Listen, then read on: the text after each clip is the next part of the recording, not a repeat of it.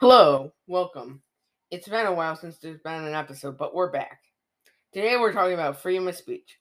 It was added to the First Amendment due to the fact that speaking out against the government or anything that the king or any other government official viewed as bad could get you punished.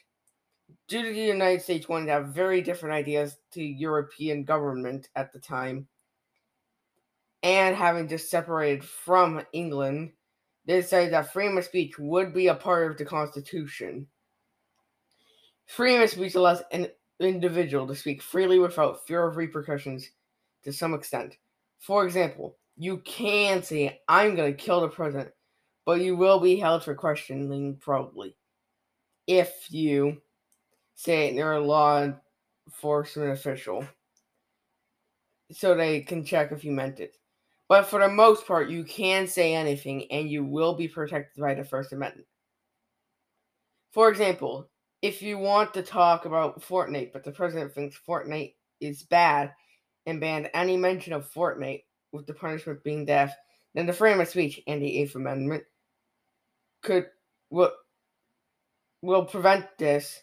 But without those, it could happen, which would be horrible, as nobody could talk about it. One Supreme Court case involving freedom of speech was Island Tree School District versus Pico, 1982. It was about the discussion of the district removing library books from the district being unconstitutional. In the end, the ruling was that the school board couldn't remove the books from the library due to the First Amendment's freedom of speech. But without the First Amendment, they could do this with no repercussions. Another court case, Tinker versus Des Moines, 1969, was about a school punishing kids for wearing black armbands in protest at the Vietnam War. The school had created the rule to ban armbands after finding out about the protest.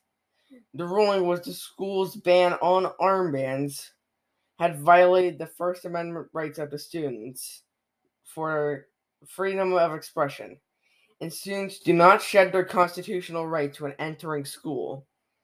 This is a great example. These are great examples of freedom of speech being violated and how freedom of speech can be very important. Overall, freedom of speech is very important to America and its people's freedom and how our nation is formed over the years and how we change our government for the better.